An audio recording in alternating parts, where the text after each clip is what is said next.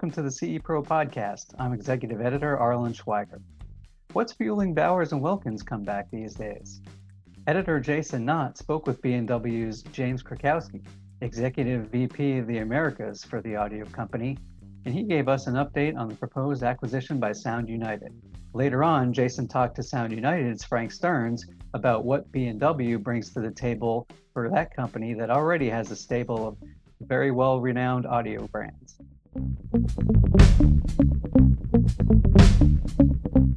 Hi, Jason Knott with CE Pro, and joining me this week for the CE Pro podcast is James Krakowski, Executive Vice President Americas for Bowers & Wilkins. Hi, James. Hey, Jason. Thanks for having me. Thanks for joining me today. We got a lot to talk about. Last week, we were all hit with the news that preliminary discussions are underway for Sound United to acquire Bowers & Wilkins. Tell us a little bit about that proposed deal.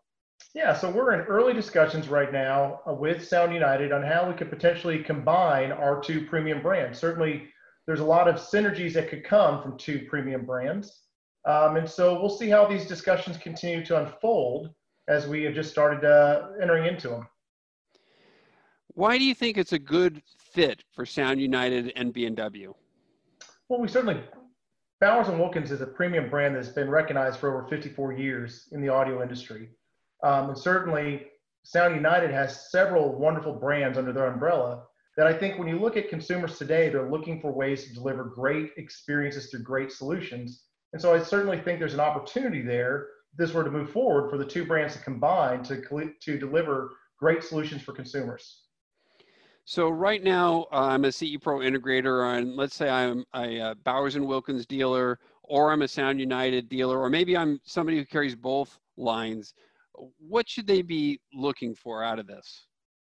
You know, it's hard to say right now, Jason, because we are early in the discussions on how they would look for this. But I certainly think that in today's consumers, I see it every day where products that Sound United sells are paired with Bowers in the industry. So I could see that continuing to gain momentum out there.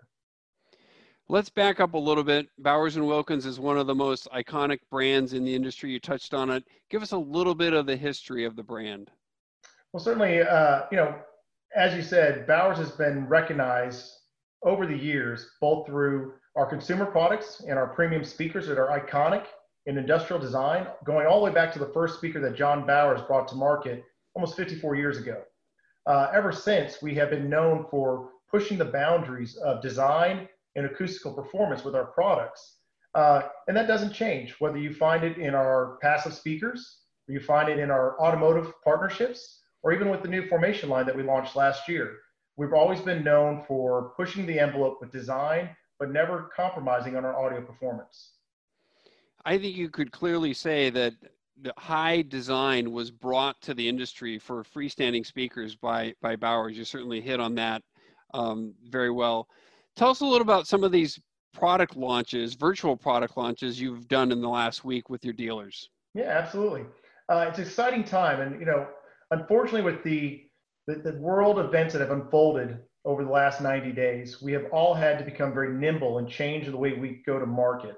And product launches are the first one to come to mind. Certainly we can't bring a lot of people together into a room to talk about or listen to products. And so starting last week in the UK, we started doing a virtual product launch for some new products that will be announced on June 24th. And this will be the first of many new product launches we'll test out virtually throughout this year. So in the last couple of years, B&W's really made a comeback. We do the CE Pro brand analysis, and a few years ago, the brand had fallen actually out of some of the top spots, but in the last year especially, the brand has really made a comeback. What do you attribute that to? Well, I appreciate the recognition, and I appreciate the support that CE Pro has given us, and particularly the article from this month's issue. Really, it's about thinking about customer journey. And that's really how we approach going to market in the US, is reverse engineering our go-to-market strategies on the customer journey. How are customers looking for premium audio products today? And is Bowers & Wilkins accessible and visible in the way that consumers are looking to buy those products? And by doing so, we identified a lot of gaps in our distribution. And so we took a very pragmatic approach in expanding our distribution into channels we typically haven't been in, but doing so in a commercial zone management structure to prevent cannibalizing the business or impacting our dealers and our long-standing partners. And so I call it the modernization of Bowers and Wilkins, as we bridge the gap of strengthening our existing core dealers and expanding into new channels. And I think that approach was validated by the CE Pro article and the way that we have really responded in the industry. Yeah, it's absolutely clicking with dealers. You touched on the virtual product launches. How have you navigated COVID-19 over these past 90 days? I see you working from home like a lot of people. Certainly. I'll tell you, the passion and the productivity and the creativity of my team has really shined through in the last 90 days. We were very fortunate that in the U.S. market, we didn't have to take some of the negative impacts that other companies had to, and we were able to keep our staff intact, which made me really happy. And because of that, the team really rolled up their sleeves and started to figure out new ways to engage with dealers, whether that was virtual meetings or that was training. We really took the approach of how do we engage and support our dealers during these tough times. They've supported us through the years, and it was our turn it was our time to return the favor.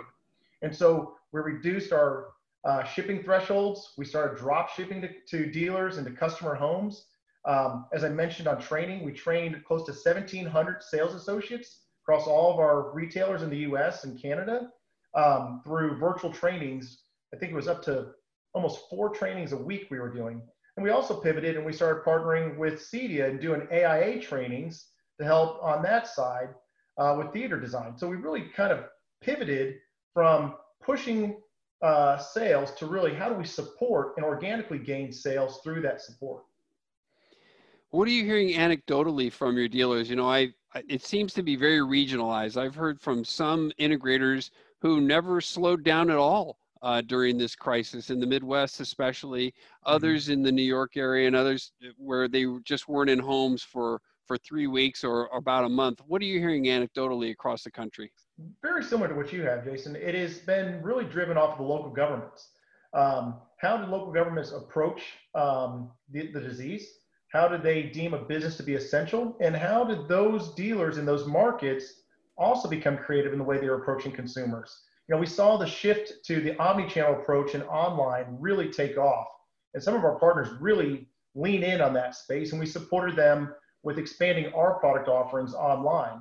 Great example of that is with our 700 series, which was a series that we reserved from being transactional online. But we certainly had partners that had taken inventory positions that needed to be supportive to be able to sell that product. So rather than waiting for the stores to open up for them to start selling, we allowed them to go transactional online. And that opened up a whole nother revenue stream for us. And so those that were able to be creative in individual markets were able to be successful. Those that were able to work within their local governments were able to be successful. And then unfortunately, there were parts of the world where, like New York or Florida or in the Pacific Northwest, where they really locked it down, that those dealers were unable to continue to react or respond to consumer needs. I think some of the methods that integrators have adopted during this to adapt are going to be long-term. They probably were really good best practices that they brought into the fold that maybe they should have done or could have done years ago.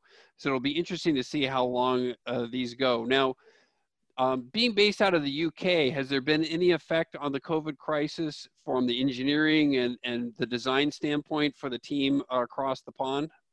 Across the pond, they were just as creative in the way that they were going to market, in the way that they were responding to this. And so we did have some impact in the UK where we reduced our operations to deal with the downturn in revenue. Certainly, you couldn't maintain the same productivity as revenue was declining. But from an engineering perspective, from a manufacturing perspective, we were still able to meet the needs during these last 90 days. And I think one of the unique things that I've heard from UK integrators is they had a national policy, unlike here where it was state by state. Correct. And there was a regionalized effort. There was a national policy. So it really affected the country from top to bottom. Absolutely. Absolutely. And even across the entire European nations, you saw different impacts where Germany was not as impacted as hard as Italy, or the Benelux region wasn't impacted as hard as the UK. So very similar to where it was regional in the US, it was national by country, but each country operated in a different manner. All right, one last thing. Let's circle back to the Sound United situation. Sure. I know these things can, due diligence takes place and all these sorts of things have to go forth. What's the timing on something like this? How long does it typically take, and what do you expect to see? You know, right now, due to the complexity of these discussions and how early they are, there's really no time frame set or a needed time frame to get them completed. We want to make sure that we do all things correct on both sides. So it'll get done when it gets done. All right, we will be looking with bated breath on CE Pro to hear the latest news. James Krakowski of Bowers & Wilkins, thanks for joining CE Pro. Jason, thanks for the time. Really do appreciate it. Also this week on the CE Pro podcast, we got a chance to speak with Frank Stearns, Vice President of Commercial Operations Americas at Sound United. Frank gave us an update on the Bowers & Wilkins proposed deal from his perspective. Can you tell us a little bit about that potential deal and where it stands? The only thing I can say is it's very early in discussions, and that's about all I can say.